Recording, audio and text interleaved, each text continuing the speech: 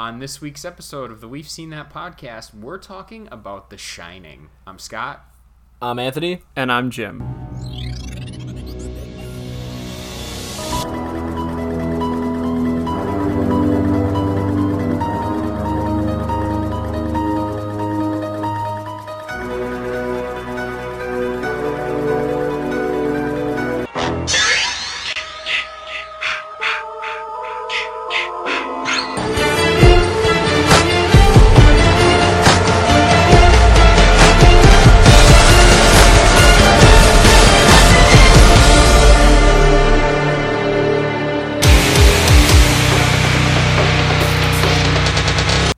Music. We are back for the second episode of the Halloween Bonanza, which is what I have dubbed our current slate of 4 movies, and god damn it, he's back.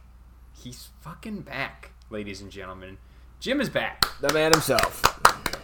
Nowhere else I'd rather be, that's for sure.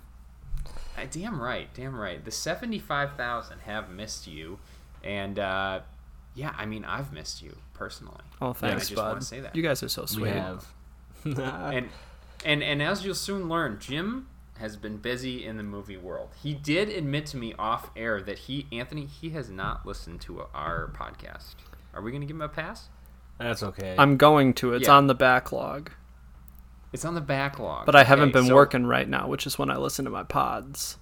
I can't really be mad at him for watching movies and bringing content to the pod for when he returns. So technically, he's fair. He's working basically without working. You know, never not working. Yeah. Other than the movie for this week's pod, I watched 9 other movies in the past 3 weeks that I've missed. So that's brought a pile of ratings this week.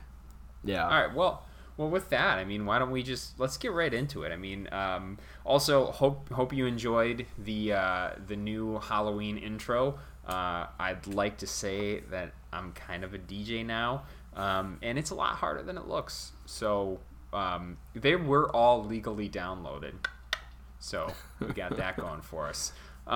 Anyway, what we're watching, and how about I lead off? Jim, we're gonna finish with you because that sounds good. What we're gonna do with Jim's is just a little rapid fire ranking, because he cannot talk about 9 movies. Well, he could, but I don't think he wants to. Well, we'd have to probably extend the episode then, and we've been trying to keep him a little more trim now. So yeah. So mine's pretty simple. I'm continuing watching Orange Is the New Black. Jim, have you seen that? I watched the first few seasons. I know it's based upon a true story, right? It's based upon like the memoir of the main chick. I forget her name. I did not know that at all. Yeah, and eventually it just gets so off the rails that I find it totally implausible. Well, that's what I mean. I thought the whole thing was implausible, so that is pretty crazy to say that even part of this might be true. I guess I'll have to read that book. I don't read, so that's probably not. I don't know how long they stuck with what she had, because I know at that point Netflix was like really churning out seasons of stuff. They wanted to have the long-running shows, as opposed to their new model of just producing a pile of content and cutting it after 2 seasons. And I bet after they saw how popular it was too to start, they probably didn't want to stop that cash grab. And that was like very early on in like the streaming exclusive sort of era of Netflix, right? Sure. Yeah. Well, and like the premise of the entire thing is definitely believable to be true. Like, guy's fiance goes to jail and like they break up. That's a total plausible thing. But certain things after that, Jim, I can certainly see where you'd say it's probably not true. The other more important thing that I watched was Halloween 5. I don't know how like I've missed this intro of a movie, but boys, I mean, have you seen it? You've probably seen it. You just don't remember. I've seen the movie, and I remember, I just remember this. I had to YouTube the opening scene after you sent us it in the group chat, but I remember it's insane. The only part I could seriously remember is him, because I remember watching all the Halloween movies like every year back in like college with my buddy Cole. We'd just sit down and watch them, and they would just always come on. And we just laughed so hard of him just, like, throwing his body into the river and just, like, floating down the fucking river, half dead. What kills me is, like, he ends up in... Michael Myers ends up in the lair of this old man making soup, and that was Halloween night. It's like a pirate. Before. Yeah. And then he's laying on some stone table a full 364 days later, and the guy's still making soup, and then he kills him? It's like, it's unbelievable. I mean, it really kind of puts a little supernatural twist on Michael Myers, but another thing of this movie what is the soup made of? I've never seen this movie, so... It doesn't... He's like a... Is the old man like a weird... crazy person or murderer? Yeah, he's like a pirate living in a cave right outside of Haddonfield or something. I love it. He's got a parrot. Yeah, it's fucked up. Does he have a peg leg? Yeah. He might. He should. Yeah, you never get to Talk see about him, improvement to the movie. It's right, but Hollywood call me. It's absurd. The other thing with this movie is every time the cops come, this like gag like clown music plays because they're like the dopes of the show, and I'm like, how did I miss this too? Like, they come over and it's like, do, do, do, do, do. And I'm like, what, the cops are here and we're just going to fucking throw them right under the bus, I guess? I mean, whatever. It's not a very good movie. If I had to rank it, it's probably a 4 out of 10. But it's one of those movies, again, where entertainment-wise, man, I was hooked from the beginning because they fucking load his chest with shotguns and then throw a stick of dynamite in the tunnel. He falls, poof, blows up. But as the Halloween music starts, it's him diving into the river. Crawling and out. It's phenomenal. It's phenomenal stuff. You get to see him float all the way down a river. I mean, I can't believe I forgot that happened. But, yeah. So I watched Halloween 5, and I'm sure I am telling you this week. It is October 15th. I'll be very busy through Friday. I think Thursday night I'm going to try really hard to get to Halloween Kills. That was going to be my next statement, is we should also note that Halloween Kills comes out on October 15th. Yeah. So I'm going to try really hard to get to the theater this week because I'm very excited for that movie. So, with that being said, Anthony, what have you been watching? Same old Sopranos, but I actually did watch 2 movies this week.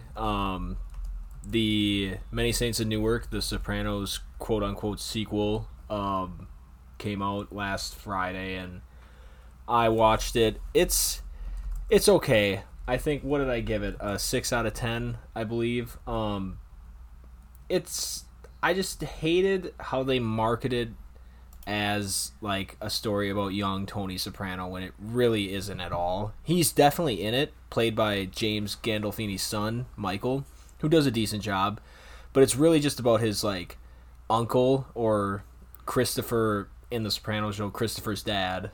He's just a baby in the movie here, but it's really about him and what he did to kind of come to prominence and end up dying in the end. Spoiler alert, but if you've seen the show, people would know. Yeah, it just, there's a couple just like fan servicey things, like, you know, quotes you might have heard in the show that they just do a little prequel callback sort of thing. A lot of the characters have the same mannerisms as they do, just younger versions of themselves. But all in all, I mean, it was okay. A little underwhelming. I was kind of excited for this movie, but the performances were pretty good. It's just a lot of the plot lines didn't really make too much sense or like come together towards the end of the movie, so it was pretty average. Forgive me for not remembering, but have you seen all of The Sopranos before? He was close. I've been keeping up. I think I have 5 episodes left. Okay. And then I'm done with the show. Yep. So I've been hammering it the last like 2 weeks, and it's just season 6. The last season is actually split into 2 parts. So like, I think there's 23 maybe. So there was like 12 or 13 episodes in the first part, and then like, you know, I'm on to the second part now, so I think I only have like 6 left. But yeah, almost done. So it's probably one of the best shows I've ever seen. I don't know if I'm ready to like put it past something like, as much as I don't want to talk about it, like a show like Game of Thrones, which I just loved for 5.5 seasons. And then obviously Breaking Bad, which I think is hard to beat right now in my top show list, but it's up there for sure. I mean, I really enjoy it. We'll see how... I kind of know how it ends already since it's been out so long, but I just can't wait to finally see how the rest of the pieces like fall into place here over the last couple episodes. Well, and it was kind of a TV masterpiece that people thought of for so long, too, that, like, you know, you're finally part of a group of people that, you know, you weren't before, because you're able to talk about something that was so huge when it was on and then eventually finally off the air. Yeah, I mean, it was so ahead of its time because now we get, every year you get some sort of prestige television show that usually takes the world by storm that's really, really good. Like, this came out in, 2001. Like, TV was not thought of as, some you had to watch. There's a lot of shows people tune into every week, but this was, their first real, at least in my opinion, from what I can remember, that people were really, super pumped about, every season when it was coming out, talk about every episode. It was a big deal. So, yeah, I'm glad I'm finally getting around to it, and should be done here within the next week, I'm sure. Probably finish it by Tuesday or Wednesday, I bet. Gotta crank them out. Love it. Yeah. And then the last one I watched was Those Who Wish Me Dead, which was a movie that came out last year, I believe, with Angelina Jolie. She plays a forest fire fighter, sort of protector fighter, yeah. And she helps save this little kid whose dad gets shot. He's caught up in some shit where he knows this information, and this group of people come out to kill him because he knows too much. But that's really, I wish I could tell you what he knew, because the movie doesn't tell you. And it really is distracting because you just know that he knows something and he ends up getting killed. But then these guys are just chasing this little kid then, and you really never find out why. And it features one of the most ridiculous lightning, storm sequences I've ever seen in my life. Angelina Jolie and this kid are running across this open field, and there's just lightning strikes just coming down. Because I don't know, because they're the tallest things in this field, they're just supposed to be targets. So she's every time I say drop, and they run across, and it was just ridiculous. It's a 4 out of 10. It wasn't very good. And that's the HBO Max original, right? It's on HBO Max. Yep. Yeah, that's where I watched that one. So, and I guess I should say that's where Many Saints of Newark was, along with in theaters too. But I saw it on HBO. But yeah. All right, Jim. Let's hear it. Okay, so we're going to do these in reverse order of when I watched them. So this is the most recent one. Oh, wow. Deadpool, we watched last night, gave a 9 out of 10. Pokemon the movie Secrets of the Jungle, this is brand new on Netflix, 5 out of 10. Mike and Dave Need Wedding Dates, 8 out of 10. The Poseidon Adventure, this is the old one from the 70s. It's on HBO Max right now, 6 out of 10. The Greatest Showman, 7 out of 10. Would not like that movie as well if the songs were not absolute bangers. Amen. Ace Ventura Pet Detective, or the original on HBO Max, 3 out of 10. Oh. Baby Driver, 10 out of 10. Spider-Man Far From Home, I told you guys this, it was far from good. It's a 4 out of 10. Hellraiser, which is on Prime right now, got a 5 out of 10. And then Avengers Endgame got a 6 out of 10. And that was, I watched while I was still in the hospital. So let me guess. So you finished the journey. I'm totally caught up, other than Shang-Chi and well, I'm not even. And the Marvel one-shot thing they did, the Mandarin one that's on Disney Plus. Right. So, Anthony, can I guess which score you didn't like?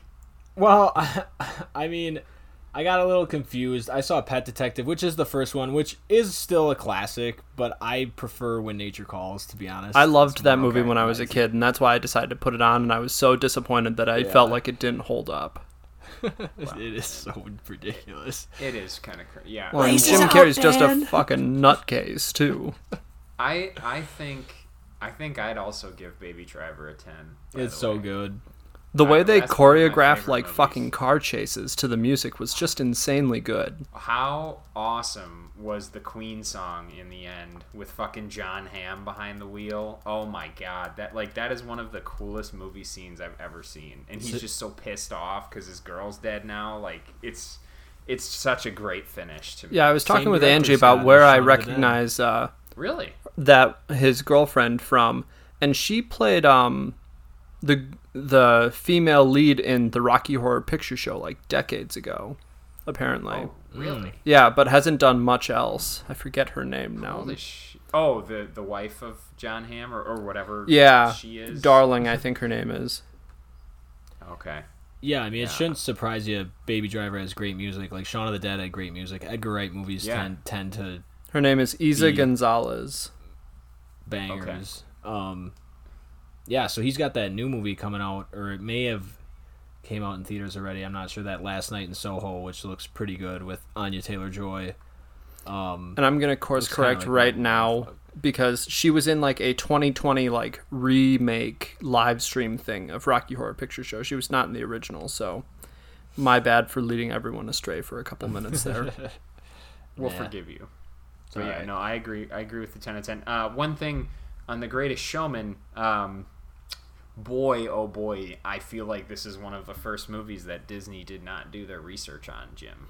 Yeah, because P.T. Barnum's like apparently a terrible fucking asshole. Shithead. Yeah, like, and they made him out to be this guy who sees the best qualities in people, and I was like, they could not have sold that movie if they didn't turn him into a hero. 100%, and I mean, like, I like the story, awesome, but the entire story is bullshit. You know, it's to say that it is based on a real person is just absolutely obscene. I would have just changed his name. That's all I would have done, and then you're fine. Then you're just like, no big deal. But no, P.T. Barnum, fucking dipshit. Look it up sometime and see some of the shit that he pulled. Not good. Not good. Definitely did not care for people. We'll put it that way. But what else was in there that Far From Home, I do agree. It wasn't that good. And Peter's such a fucking dumbass for being supposed to being the smartest kid at his like high school, his fancy high school he goes to, and he gives away the Edith sunglasses to a guy who is very clearly a villain that he just met a couple days ago. What a moron. Yeah. I haven't seen that one in a while. I probably should see both before I see the new Spider-Man. Gyllenhaal was the highlight of that movie, but then the post-credits scene where both Maria Hill and Nick Fury end up being Skrulls, that frustrated me so bad, because any advancement that Nick Fury's character had by being taken in by Mysterio, like him being fooled, is all out the window. It doesn't fucking matter. That made me really angry. Because the real one's just on vacation.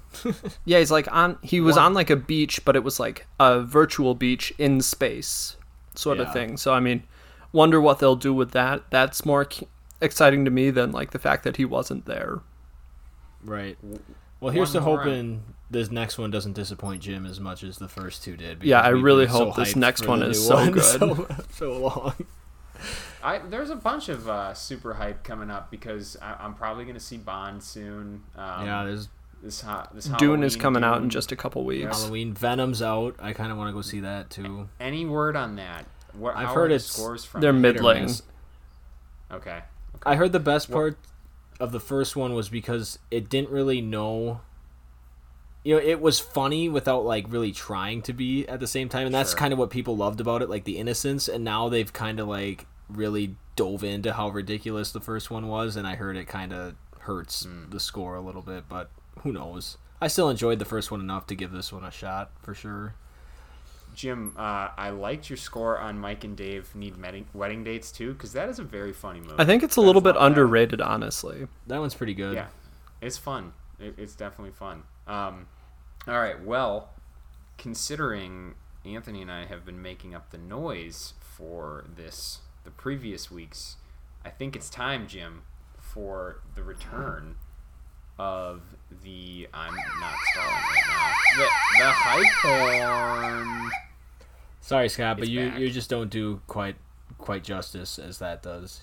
You should still have it on your phone, so I don't know why you've been doing it yourselves, apparently. However, I can't wait to listen to the episodes where you did.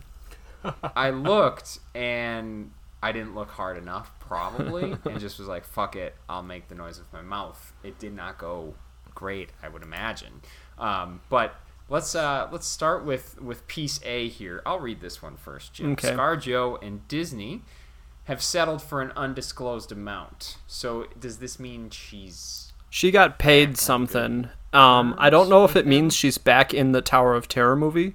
All I know is that they both came out and said they look forward to continuing to work together. She issued a statement through her lawyer, and Disney, like PR, released a statement saying basically the same thing. Yeah. I mean, no matter what spectrum you fall on, if you like support her or think she may have been a little, unrealistic, it's still like it wouldn't have been a good look for Disney to try to like completely blacklist one of like the hottest female stars. Well, and if it would have went to like a public court hearing, like I can't imagine anything good would have been said about either side. That's kind of the way those things seem to go. I would have looked forward to that. Yeah, I would have too, but we're like movie nerds. The dark side of the mouse. Like, let's bring it out. There you go. The suits. Yeah. All right, Jim, go ahead with rest of the hype here. Next thing we got is there's apparently an Agatha Harkness spinoff in the works at Disney from the WandaVision head writer. So I think it's going to be a TV show. I don't know if it's... I'm assuming it's a TV show for Disney Plus, but I got no wood for this. I mean, I think it could be fun. You know, Catherine Hahn was top notch in that role, but can she support an entire series? Right. Yes, I hope they're just not like biting off too much. Or like you're just trying to catch lightning in a bottle twice. You're taking one of the more popular aspects of that first season of WandaVision and then just trying to expand, which maybe, I don't know, but it depends. Well, now are you going to have to go like, is it supposed to be like a prequel then? Because isn't she like kind of locked up? Yeah, she's like trapped in that little like pocket universe thing, right? Right. So who knows? I'm wondering, like, she's kind of an off the beaten path character, I guess, in my opinion, having never heard of her before the show. So, like, are they going to bring in even more obscure characters in order to support her in a show or movie? You know, and whether or not that will land. With obviously the super fans, it will, but whether or not it's with, you know, normal Joe Blow Marvel fan like me, if that'll work. Yeah. Sure. Next thing we got is confirmed at Netflix. That 90s show is in the works. Kurtwood Smith and Deborah Jo Rupp are both coming back as Red and Kitty Foreman. It will be a 10-episode season that will center on Leia Foreman, Eric and Donna's daughter, while she's staying with her grandparents. This is going to be atrocious. Yeah. Did you guys know that they attempted a That's 80 show? Yep. I did not know that was a thing. It was years ago, but they did it like immediately thereafter, didn't they? Because they were like, well, we need to keep making money. Yeah. And the guy that plays Dennis in Always Sunny in Philadelphia was in it. Really? Yeah. I can't think of the actor's name right now. Glenn Howerton. Yeah. Yep. Woof. Yeah. And I heard it was awful, you know. So this is going to be shit. I mean, their only hope is they're hoping again to maybe just strike twice with having those two original characters come back and play the grandparents. So I mean, how the fuck old is Kurtwood Smith? I mean, he was at my college like 4 years ago. Cassie met him, so yeah, he was at mine too. He is 78 years old. What we just said right there, what if the fact that he's been at University of Whitewater and the University of Green Bay means his career is dead. That's what that means right there. He was campaigning for politicians. I mean, what else did he have to do, apparently? Over under Scott on 15 dumbasses in the first season of that 90s show. First episode. You gonna say over 15? They're just gonna lather it all on. Probably.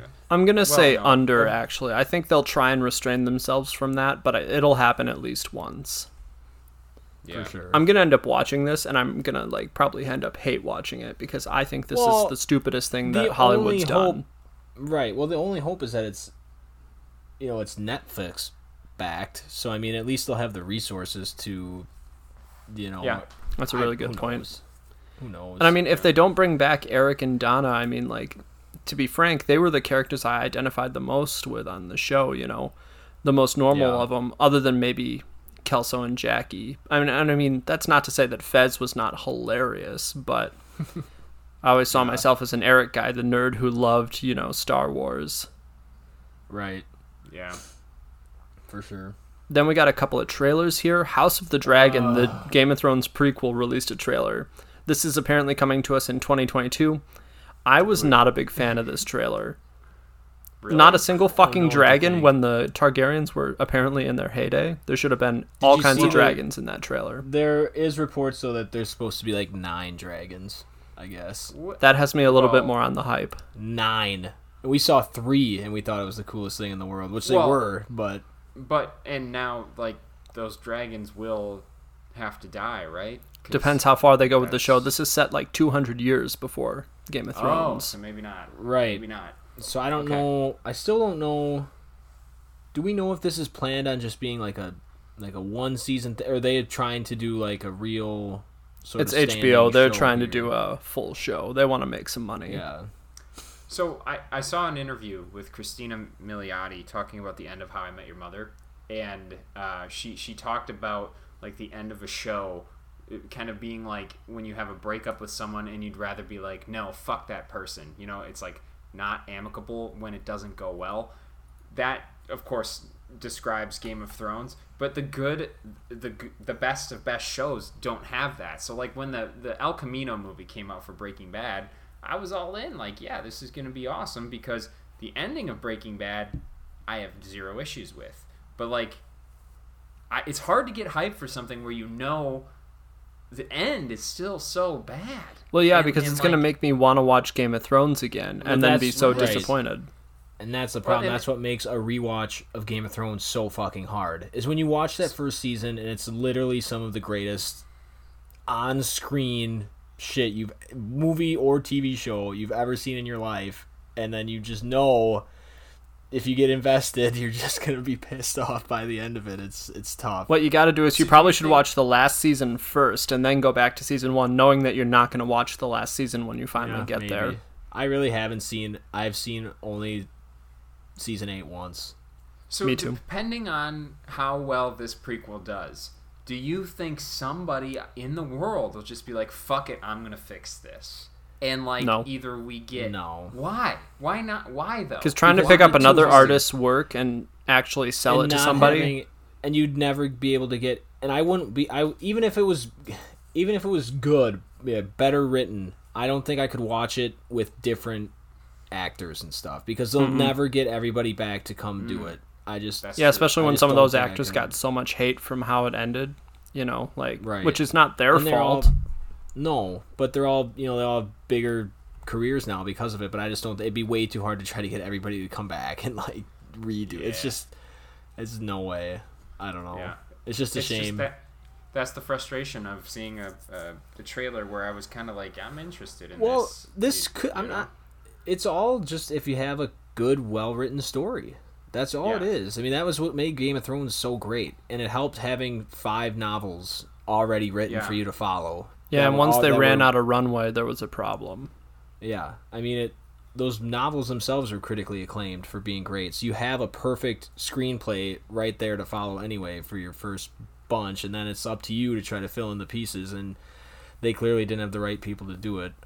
Not saying they didn't. They did a great job bringing it to screen for the first 5 or so seasons. They did an amazing job. Everyone loved it, but once they had to do it on their own, it clearly was a problem. Yeah, absolutely. Yeah. So let's talk about something maybe just the slightest bit more exciting. New trailer for Resident Evil Welcome to Raccoon City. This is coming in on December 3rd, only in theaters. I actually kind of like this trailer. We were discussing before we started recording about Anthony and I have never played the original Resident Evil game, so unaware whether or not this follows that storyline, because the original run of movies did not. Right. But this seems a little bit more closer to what that could have been, from what I understand from reading about the first game. Yeah, it looks pretty entertaining too. Like I said, we were loving the music they had playing in the trailer. Like, yeah, the monsters look creepy as fuck. I'm down for it. It looks pretty good. December, right? December 6th? 3rd. Did you say? 3rd. Okay. Right. Yeah, so a couple of months out. So hopefully we'll see another trailer between now and then, I think. That'll get me a little more excited. Because, they don't really show you much of the story at all, and maybe I think they need to show us actually a little bit more of what's going to happen in terms of story before we get to the theater for it. Right. And that completes the hype, and let's get into it. Let's get into The Shining, the 1980 horror cult classic. My first watch through of this, by the way, so I wanted to start with that. But Jim, do you have the IMDb synopsis? Yes, I do. Yeah. So this is currently streaming on HBO Max. A family heads to an isolated hotel for the winter where a sinister presence influences the father into violence, while his psychic son sees horrific forebodings from both past and future.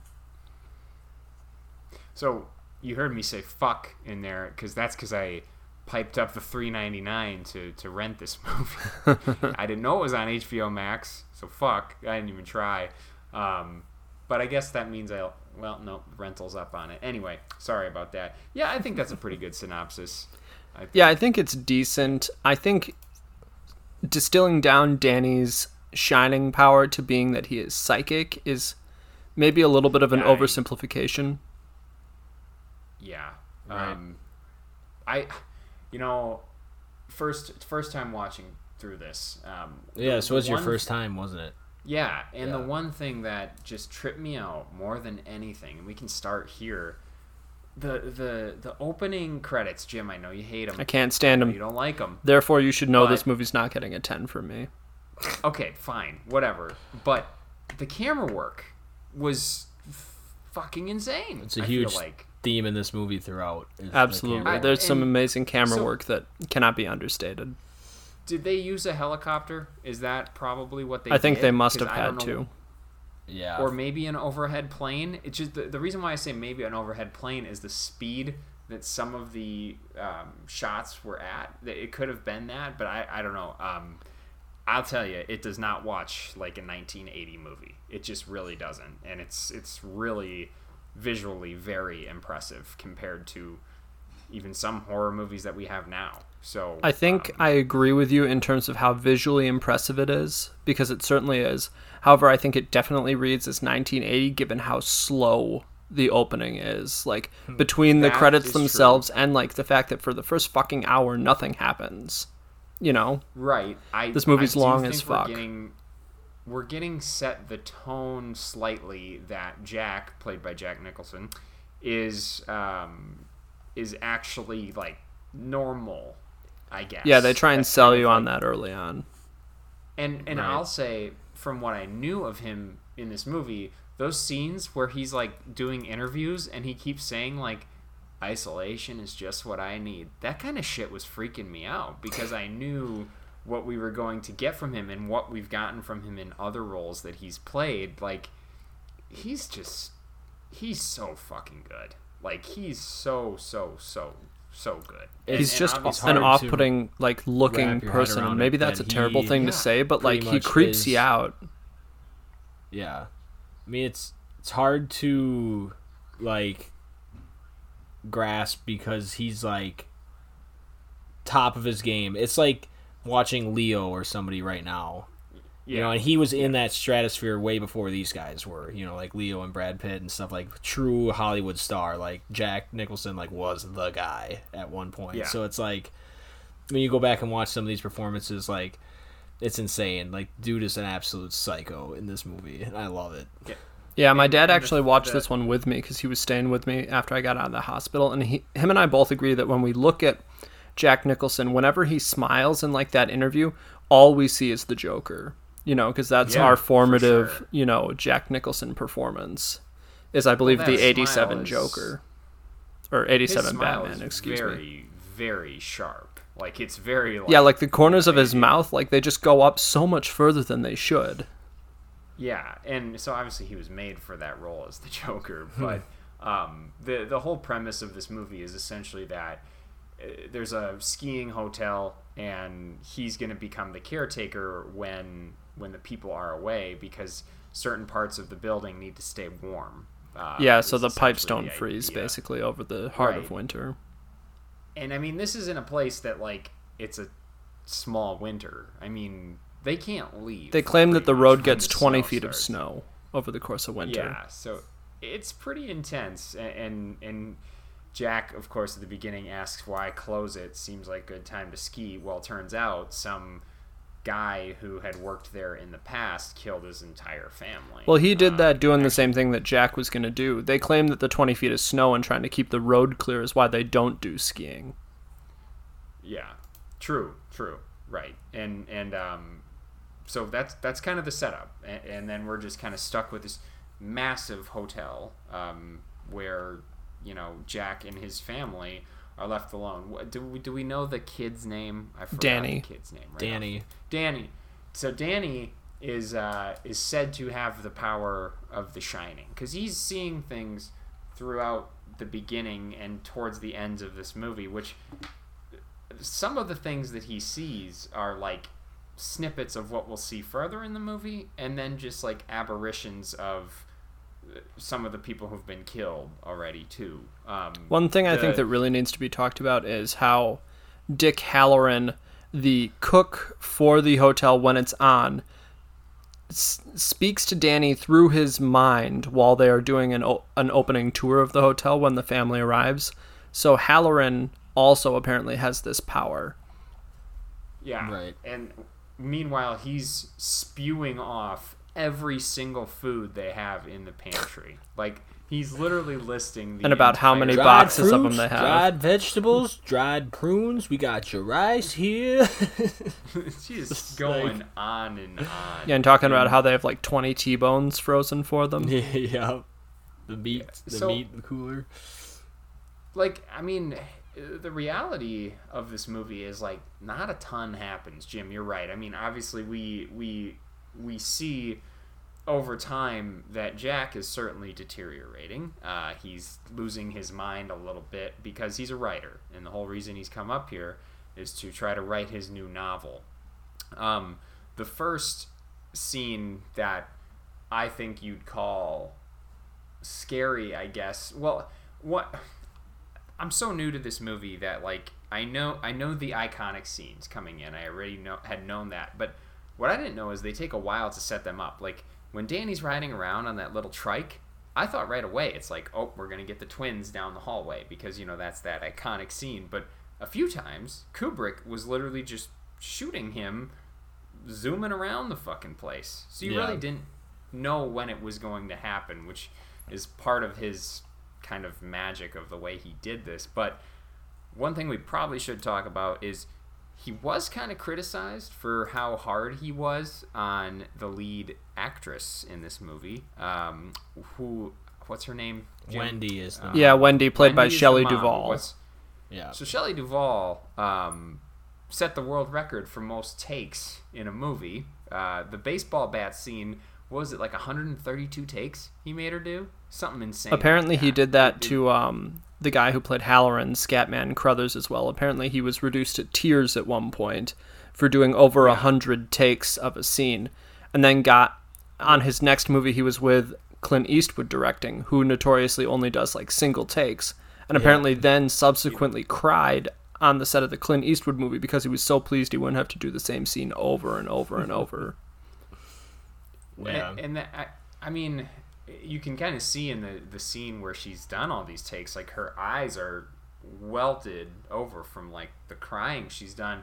And I'll tell you, like, her performance in this movie, it's not good. It's like, polarizing. It's been one of the often talked about things, quite often, because you don't know if it's... Yeah. You don't know how genuine it is from, like, her working on the set of the movie versus, like, her trying to act it. And it comes across a lot, I feel like, as overacted. Yeah. Well, and I mean, if you're being under scrutiny that much, it kind of makes sense that that's how it would turn out. He did crazy things, too, to, like, Jack Nicklaus. He made him eat cheese sandwiches every day, and he hates cheese sandwiches. Yeah, he did that for a couple of weeks leading up to the axe in the bathroom door scene, I believe. Yeah. Yeah, so you know, it was 1980. I can't imagine what kind of weirdo. Well, this actually would have to go back to Stephen King before it came to Stanley Kubrick's vision, I guess. But you know, he was clearly a guy who had more intense methods than we definitely see now. But you know, in the end, it made one scary ass performance from Jack Nicklaus. That's for sure. So, yeah, am I pronouncing the name? It's Jack Nicholson. Yeah. There you go. Jesus Christ. The Golden Bear did not make an appearance in this movie. I keep thinking Isn't Jack golfer, Nicklaus golfer? Yeah, that's what I was just about to say. Yeah, he has all the majors in golf. That's all right. But yeah, so at the first, I'd say like the first scene we see Jack snap it was a pretty intense scene when he's kind of like yelling at Wendy. I think we did have some sort of background of like they had an actual fight in the past. He's right? a recovering alcoholic, so there was an instant that you don't really know. I don't think you really know what all took place, but at some point he hurt Danny in the past in one of his like. You know, when he was drunk and came home rages. And Danny had made a mess of his like work papers or something. Right. You know, and I read it as like he grabbed Danny's arm to like get him up and away from the papers and like ended up dislocating his shoulder or something. Maybe something like that. That's the way I kind of sounds like. read it. Because I mean, like, you know, I mean, most parents, as they say in the movie, don't really think twice about grabbing your child's arm, like if they're about to run into the street or something silly like that. And he ended up being drunk and, you know, like dislocated or twisted Danny's arm somehow. Yeah. It's so not an excuse, but you can see how it would happen. It's implied that Jack feels like she will always sort of resent him for that. So their whole connection or dynamic is already thrown off a little bit. You know, there's some sort of rift between them, you know, from certain events that have happened in the past. So being isolated in this fucking giant hotel for the next God knows how many months in the snow can't really help, to be honest. Yeah, it was like, wasn't it like November 1st through like May 1st, I think? Yeah. It was something, it was like 6 months. Yeah, it's like they're closed more of the year or half the year and only open for half the year, which just seems insane to even consider running a business that way. Right. I don't like, if you throw anybody this job these days, I can't imagine anyone saying yes to it. I don't know. Like, I know I wouldn't. I think I would take this job. If they got a TV and internet, I'm down. Sit there and I'll come back with like 50 fucking movies I've watched. Jim, if you knew the hotel had previous murders and built on an Indian burial ground, would you still do it?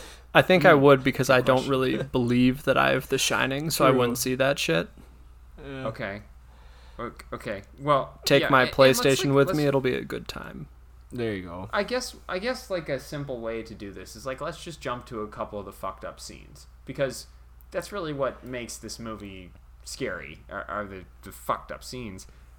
I want to go to the one where Jack walks into the bathroom with a naked lady, because Danny has come back from there, and that's where he got those marks on his neck. Yeah, because someone was apparently choking him in room 237. Room 237.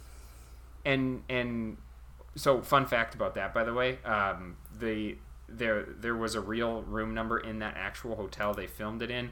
They had to change it to a fake one. They were going to use a real one, but they changed it to a fake one so no guests would not want to stay there, which is interesting. I'd pay extra to stay there. Effect. Yeah, that's what I'm saying. I thought the same. And I bet Ben Garrity would do the same thing.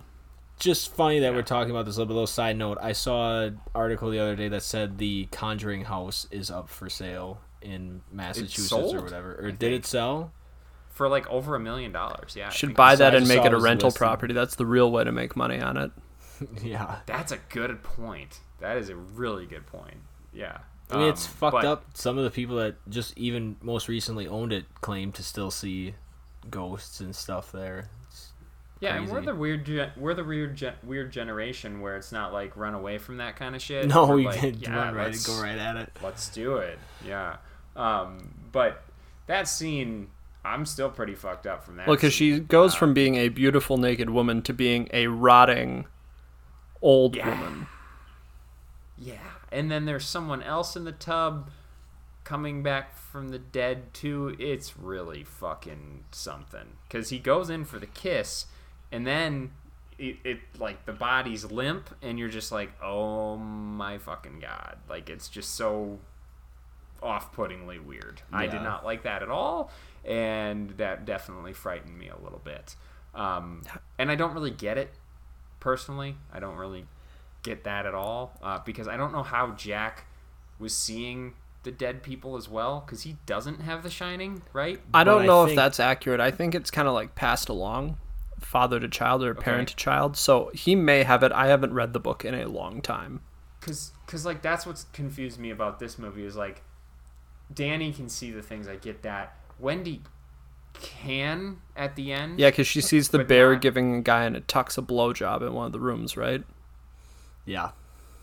Boy, did I miss that. Really? It's like one of the most bizarre It's like a blink and you miss it scene. There's a guy in like a weird bear costume bent over a man laying on a bed in one of the rooms near their apartment. And they just like look up over at her when she like opens the door. Oh, Lord. I didn't notice that. I just looked at their faces. Thank God I missed that, I guess. Jesus Christ. From what I understand, though, just to kind of get on the Jack thing, I believe we're supposed to kind of accept that this is sort of like cyclical. Like, this shit has actually happened before. Like, we found out the guy had murdered his family there. Like, I think it's like, it's supposed to happen. Like, he is almost quote unquote chosen So then he, yeah, it's like the spirits want to reveal themselves to him. It's not like he needs power to see them. Right, and he's led down this path to madness then, because I don't know why, I just love the scenes with Lloyd, the bartender, and that fucking just blank stare on his face the entire time as Jack's just, like, talking to him, like... Well, it's great because you get a glimpse inside of what Jack's character's brain is supposed to be thinking. It's like, all he wants to do is have a drink because he's now been sober for, like, 5 or 6 months, right? Right. And so he conjures up in his mind this like demonic bartender who is listening to his woes and, kind of shit talking his wife with him. Right. And all along, like these spirits that are talking to him, especially like Grady, kind of convince him that he needs to like, punish Danny or handle, the situations with his wife and his son. Like you can tell the influence on him is growing, as the movie goes on. Well, the scene with Grady is bone chilling because it's like Grady is so like not giving in at first, like that's who I am, I'm the guy who killed my family basically, and like he keeps saying I'm sorry sir, and he's like cleaning his shirt because he's spilled on him, and like Jack's putting it all together in his head, which this is actually him like getting ready to kill basically, and the whole time this Grady guy's like nope, not me, I didn't do it, and then it just flips out of nowhere like this is how I fixed it. Like it's just whoa. Yeah. Shit. Yeah, that performance was really good from the guy who played Grady. Yeah. I'll get his name quick. Yeah.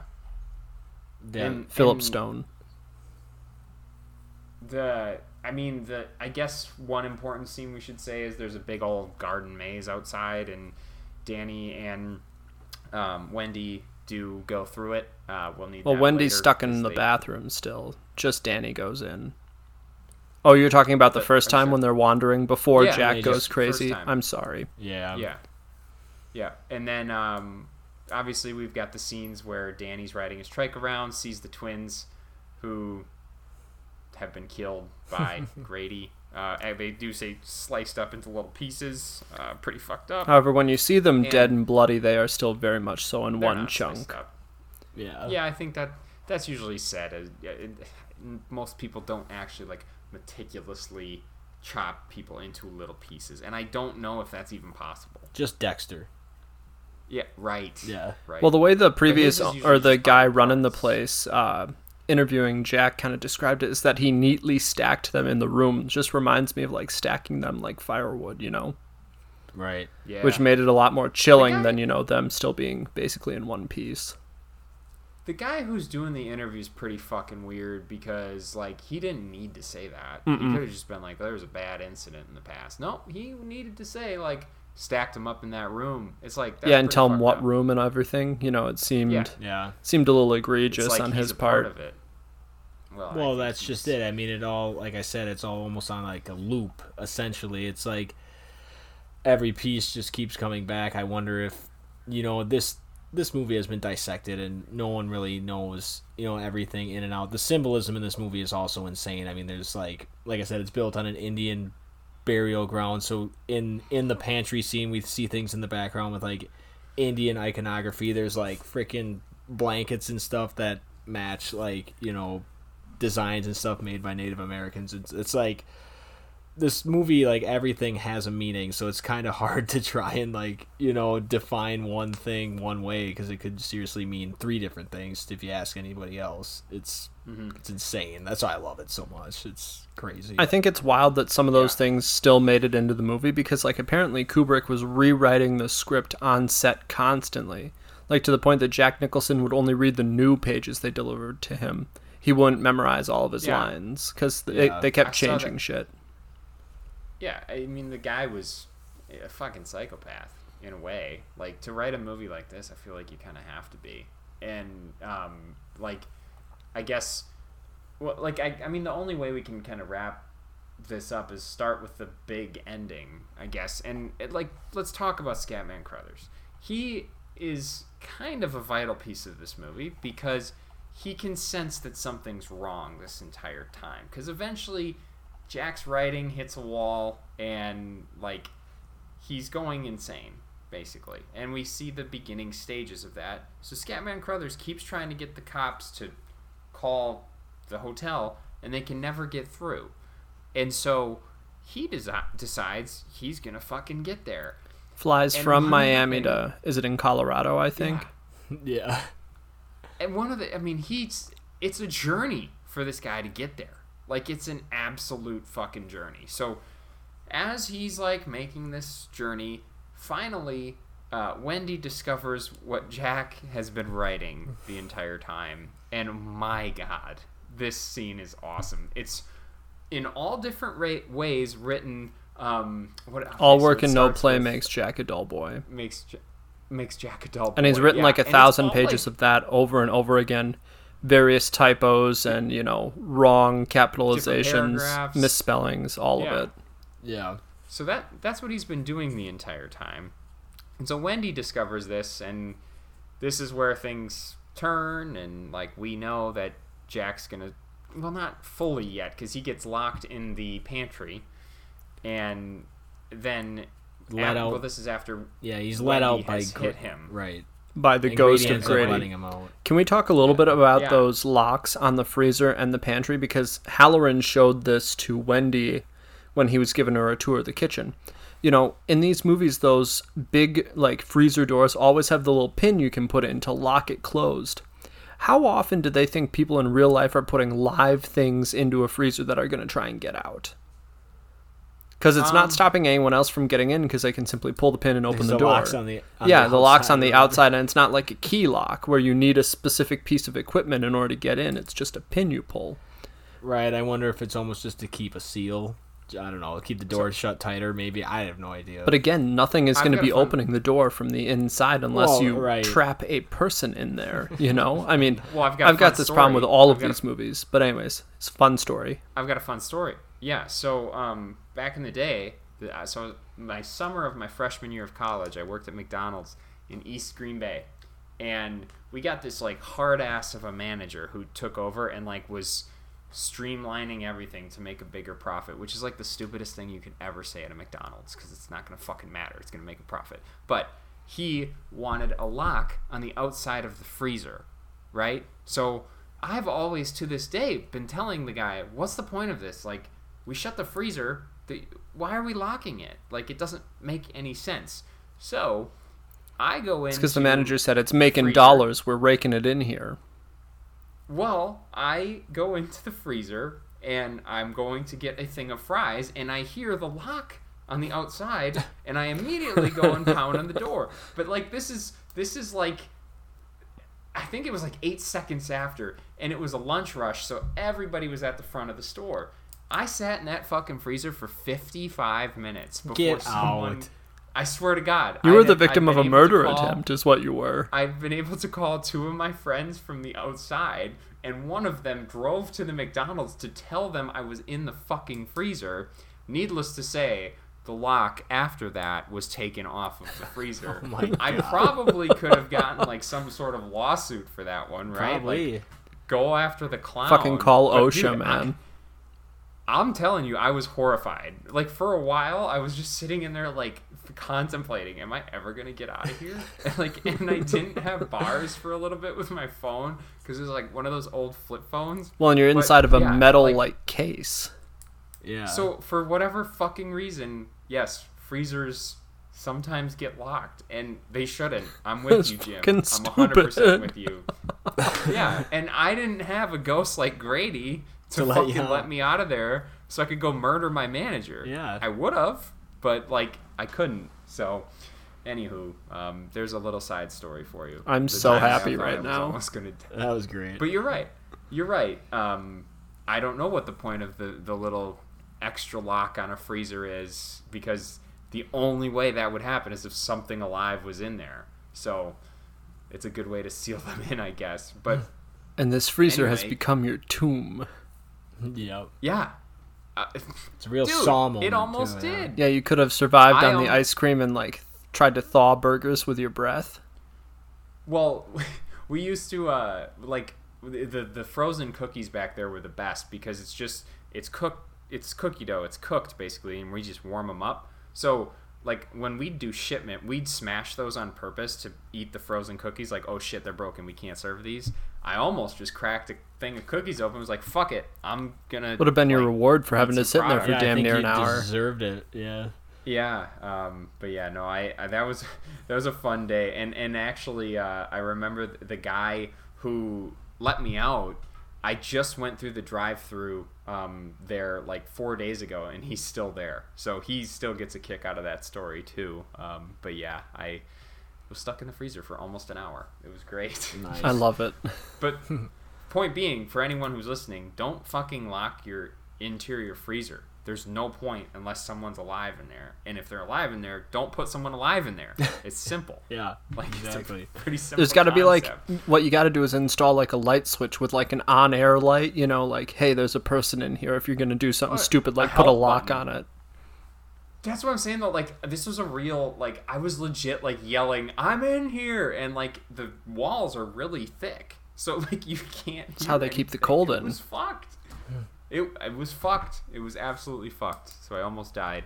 But yeah, so obviously he gets out with the help of the ghost, which I don't get that at all. It seems as though it's really flexible when they can like affect like real items, you know, like be corporeal. Sure. Yeah. Right. So he gets out. Scatman Crothers has somehow made this trek all the way here. And gets fucking killed instantly. Yeah, gets axed by Jack. Which, Jack's only kill of the movie. There's a fun fact for you right there. I thought he would have more than just one, but he just gets one straight to Scatman Crothers. Well, and at that point, I had kind of like zoned out the slightest bit, and suddenly there's just an axe in his stomach, and it scared the living shit out of me when I was watching it. It lulls you to sleep a little bit because he's just kind of walking down the hallway, and even the camera's like further behind him, so you're not like necessarily up with him as he's getting closer to where Jack is hiding, and then as soon as the camera like catches up with him, he just comes around the corner and just swings the axe like right in the fucking back chest of him. Obviously, before this, we had the scene of Jack chasing Wendy into their current hotel room.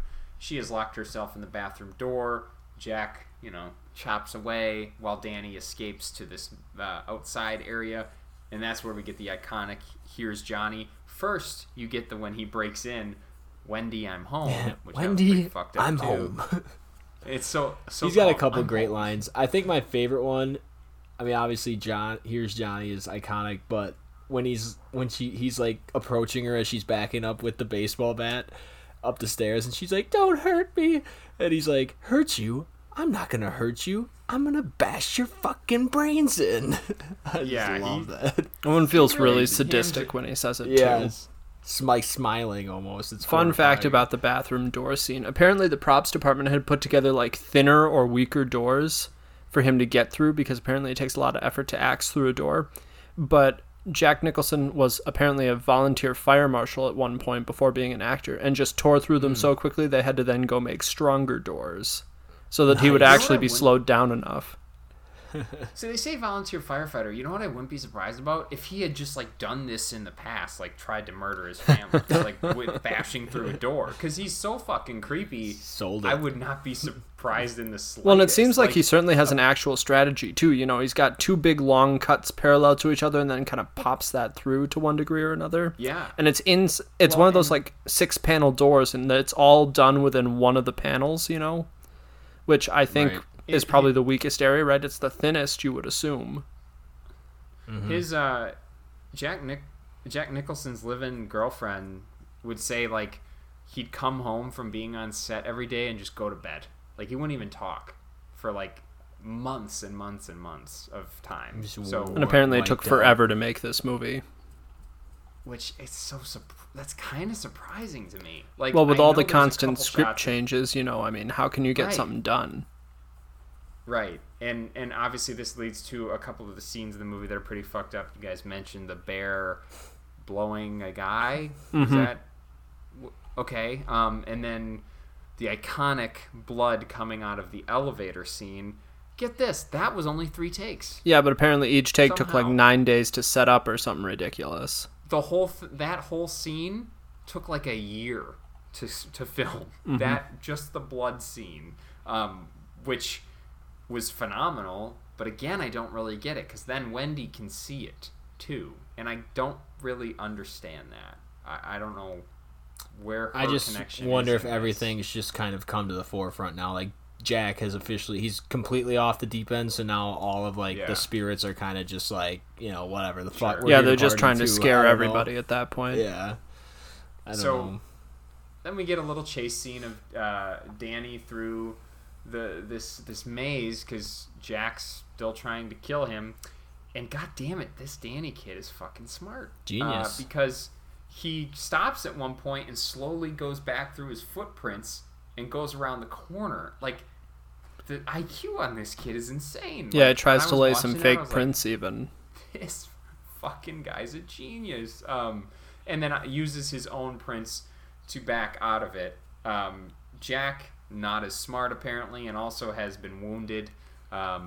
He does not make it out of the maze as Wendy and Danny take off in this excavator home. The Snowcat, man. It's a badass ride. Yes, sorry. Yeah. Then we get the iconic just frozen scene of him frozen. You've seen this as a meme many a time. I had no idea that was from this movie, because it looks so bad. It just pops up. He's just it's hilarious. Frozen to death. It's good. And then the last scene of the movie is just a picture zoomed in from 1921, the July 4th party they had there, and it's got Jack Nicholson front and center of the photo. Sure. Take from that what you will. What's the point of goes back I couldn't get to that cyclical thing, almost like he's always been there, and it's always gonna be the same type of, I don't know. It's like I said, there's a lot to when you really look into these movies. This one specifically, it's there's so much meaning behind everything. It would take forever to try to understand it all, but it's creepy though. Again, it's been a long time since I read the book, but I seem to remember this not being in the book. This is something that Kubrick added. Okay. Or you could almost look at it as he's just become part of the hotel now, one of now he's one of the ghosts, one of the spirit. Yeah, exactly. Sure. Okay. Well, that puts a nice little bow on The Shining. To start scores, I'll start. I gave this an 8 out of 10. I thought it was very good, original, but even for me, some of it was slightly over the top, and to the point where for a while I wasn't as much enjoying it, but still really a good solid movie. Jack Nicholson's performance is really good. Actress that played Wendy, not great. She apparently was nominated for a Razzie for Worst Actress. Wow. Well, I wouldn't go that far, but if you've actually looked into her story, she's still fucked up to this day. So I hope that's not because of Stanley Kubrick. I don't think that it is. I think she had some issues before that. But yeah, I mean the imagery of the movie, the symbolism is, take it any way you want. So it leaves you kind of open-minded to make your own theories of this movie, which I like. And then obviously Nicholson's performance was fantastic. So I think it's an 8 out of 10, and it's up there with one of the creepier, scary movies I've seen. Kind of one that, I don't know if I'd want to watch it again, because there's just uncomfortable scenes in it. So, yeah. You're up, Anthony. I'll go ahead. I gave it an 8 also. I think this is my second favorite Kubrick film. I love 2001: A Space Odyssey. It's literally I wouldn't mind ever doing that on the pod. It's kind of it's a maybe a boring slow movie to some, but that movie I just thoroughly enjoy. So that's my favorite. But this is probably my second favorite. I love it. It's a lot of the camera work we discussed is just amazing, and I'm a kind of a sucker for a lot of that stuff. And Kubrick's just command over everything is, whether or not it's always a good thing, like we said about the effect it had on the actors. I just think you can tell a movie is a Kubrick movie when you see it, just by the way it's filmed or shot, or just the way people are. A lot of the stuff doesn't really age the greatest. But again, like I said, Jack's performance, and then just a lot of the creepy shit, man. It just makes for a good horror movie this time of year, so I love it. I give it an 8. Now, and this is not to say that I don't like this movie, but I ended up giving it a 7. Well, that's a fine, yeah. 4. Yeah. I have kind of a problem with how boring the first like hour or so is. I recognize that it's trying to set a baseline for how these people kind of interact with each other, but I think that it kind of takes a little bit too long to get going, especially for what it's considered to be a very scary movie. And I do think the ending is really just top notch, other than the weird picture thing. Kind of take some points for that, but I love the whole hedge maze chase. I love how unhinged Nicholson gets. I think it's that entire portion of it, if that was more of the movie, I think would be great. Right. I mean, also, I was talking with Scott beforehand.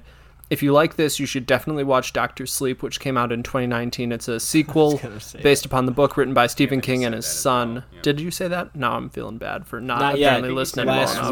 Last week I was setting it up, so I'm glad you brought it up. Yeah, but Dr. Sleep, very good. In my opinion, possibly better than The Shining.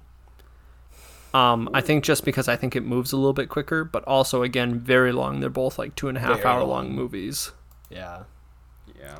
But again, that movie too, it kind of got mixed reviews, but I almost thought that movie was underrated. I agree. Dr. Sleep. Jim seems to be a fan. Not too many people seem to talk about it, and I don't know if a lot of people I've talked to have seen it, except for you, Jim. I mean, it is long, but there's some freaky shit. Like there's some weird shit in that movie. Like Rose the Hat, she's messed up, and they do a lot of creepy stuff in that film. But they go back to the Overlook Hotel towards the end of the movie, so you get some callback stuff too in it. So it's a good movie. I really enjoy that too. Yeah, it makes me want to rewatch it. I bought that one on a whim, like last Black Friday.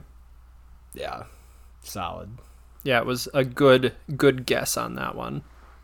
For sure.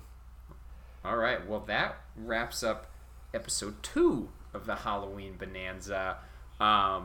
Let's talk about what we're going to do next week. So, I put up a poll on Spotify, and we got a 3-way tie because of the 75,000 people, 25,000 voted for one, 25,000 voted for the other, and 25,000 voted for the other. But the ultimate tiebreaker was sitting right here because Jim never voted. So Jim told me that we're going to do Drag Me to Hell next week because that's what his vote would have been for. So if you haven't heard of Drag Me to Hell, I think this is a strong horror movie. It's got Justin Long in it. I think it was in your top 5. Love Justin Long. It is. It is. Now, I will say, the first time I saw it was in a very loud movie theater. It was at the Riv, Anthony, in the screening room, too, with Evan and Rob. And we all came out of there like, fuck, that was pretty fucking good, but it was loud as fuck. So if you've got surround sound for this one, turn it on, and you'll see why right away, because the opening title is very loud. Some of the scenes though are just, it's creepy as fuck. Like some of it is, it's more on the paranormal side. Yeah. So get ready. Which I'd say is where I like my horror movies a little bit. You know, the spooky, ghostly sort of stuff. Should say too, directed by Sam Raimi, who did The Evil Dead and obviously the Spider-Man trilogy that you've seen. Right. So. Yeah. So I think it's good, and I think we'll have fun with that one. I'm a big Justin Long fan, and then we will. Is he better or worse than he is in Jeepers Creepers? It's a different kind of performance, because worse. In my really? opinion. Okay. Because I love him in Jeepers Creepers. Yeah. Just because they let him be funny in Jeepers Creepers. He's much more serious in this movie. Yeah, and he's a funny man through and through. Well, in the beginning, in this movie, he's more like the "don't be crazy" type guy. He's like that guy. Okay. Right? Like you're saying stupid shit, which is understandable. But in Jeepers Creepers, he's unhinged, and I love it. So sorry, but no, he's number. With that being said, do we want to talk about what we want to do for the last movie? Because I've got it between Jeepers Creepers 2 and Freddy vs. Jason right now. I'm going to vote Jeepers Creepers 2 because I've never seen it. I want to do that a lot. I love it. Anthony? Yeah, I mean, we've already discussed... I'm going to have to try and double feature them. the first one. We did a pod for the first one, Jim. If you thought we couldn't get like a ton of content for the first, which I think we did, the second one is a content factory, in my opinion, because there's no scene that's like not stupid in it. We will not do Jeepers Creepers 3, period. And there's quotes for days in Jeepers Creepers 3 is on my top list of one of the worst movies I've ever seen. Very fucking bad. Yeah. So you may have to watch it to complete the trilogy, Jim, but 2 is a little bit more fun. So that's how we'll do the next 2 weeks. We'll do Drag Me to Hell for week 3 of the Bonanza. Week 4 of the final week of the Halloween Bonanza will be Jeepers Creepers 2, and I believe that episode will drop the day. No, that'll drop the week before Halloween. Week before Halloween, so that'll be like our Halloween episode. So we might come with a few surprises for that one too. But with that being said, Jim, I'm glad you're back to be able to talk to the people of where they can find us. Yeah, so you can follow us on Twitter at weave_scene_that, or you can email us at scenethatpodcast@gmail.com. That's SCENE, thatpodcast@gmail.com. Speaking of the email, Jim, do you have listener Julia's email so I can speak to it? Yes, she was giving you guys shit because apparently while I'm gone, the wheels just fall off this fucking car, you know. For the September 21st episode, she was in her car ready to listen to the episode, and it wasn't there yet until Tuesday of that week. So I don't know what the fuck you guys do while I'm gone, but she was very upset. And then said she was still our number one fan and your guys' favorite cousin or sister, depending upon which one of you it was. Yeah, right. Fair enough. Well, I, again, would like to begin my 3-part apology with just saying I hadn't been that drunk in a really long time. Also, that episode got fucked up out of nowhere. It just stopped on me and Anthony. Like, my recording just fucked itself for whatever reason. Me knocking on wood right now that never happens again, because it took me like 3 hours to fix this shit. But anyway, I wasn't going to let the people down. We got the final product out, and I apologize. And I'm sorry that it ruined 75,000 people's drive to their work, because that's got to suck. You know, when you're... It's a lot of bad drives to work. Yeah. I mean, we pride ourselves on being the working person's way to work, you know, what they listen to. So... Is that what we're going after next, the blue-collar workers? Well, no, I'm just the Monday morning commute. That's what we're going after. Anybody that drives to work on a Monday morning and is looking forward to a movie podcast, that's our niche. Yeah, I agree. But yeah, so I'm sorry, Julia. Thank you for listening, and we'll have to have you on sometime for a little bit of a movie discussion. So, with that being said, that'll complete the 57th? Sixth. Are you sure? I'm pretty sure. See, you're right. Nope. We have so many we can't even keep track. I think this is 57. So many milestones. No, so many. As per your numbering on last week's episode, that was 55, so that makes this 56. Got it. So, with that being said, thank you for listening to the 56. Thank you for the receipts, Jim. Yes. Thank you. It's good to have you back. Thank you again for listening to the We've Seen That podcast. As always, I'm Scott. I'm Anthony. And I'm Jim. And roll credits.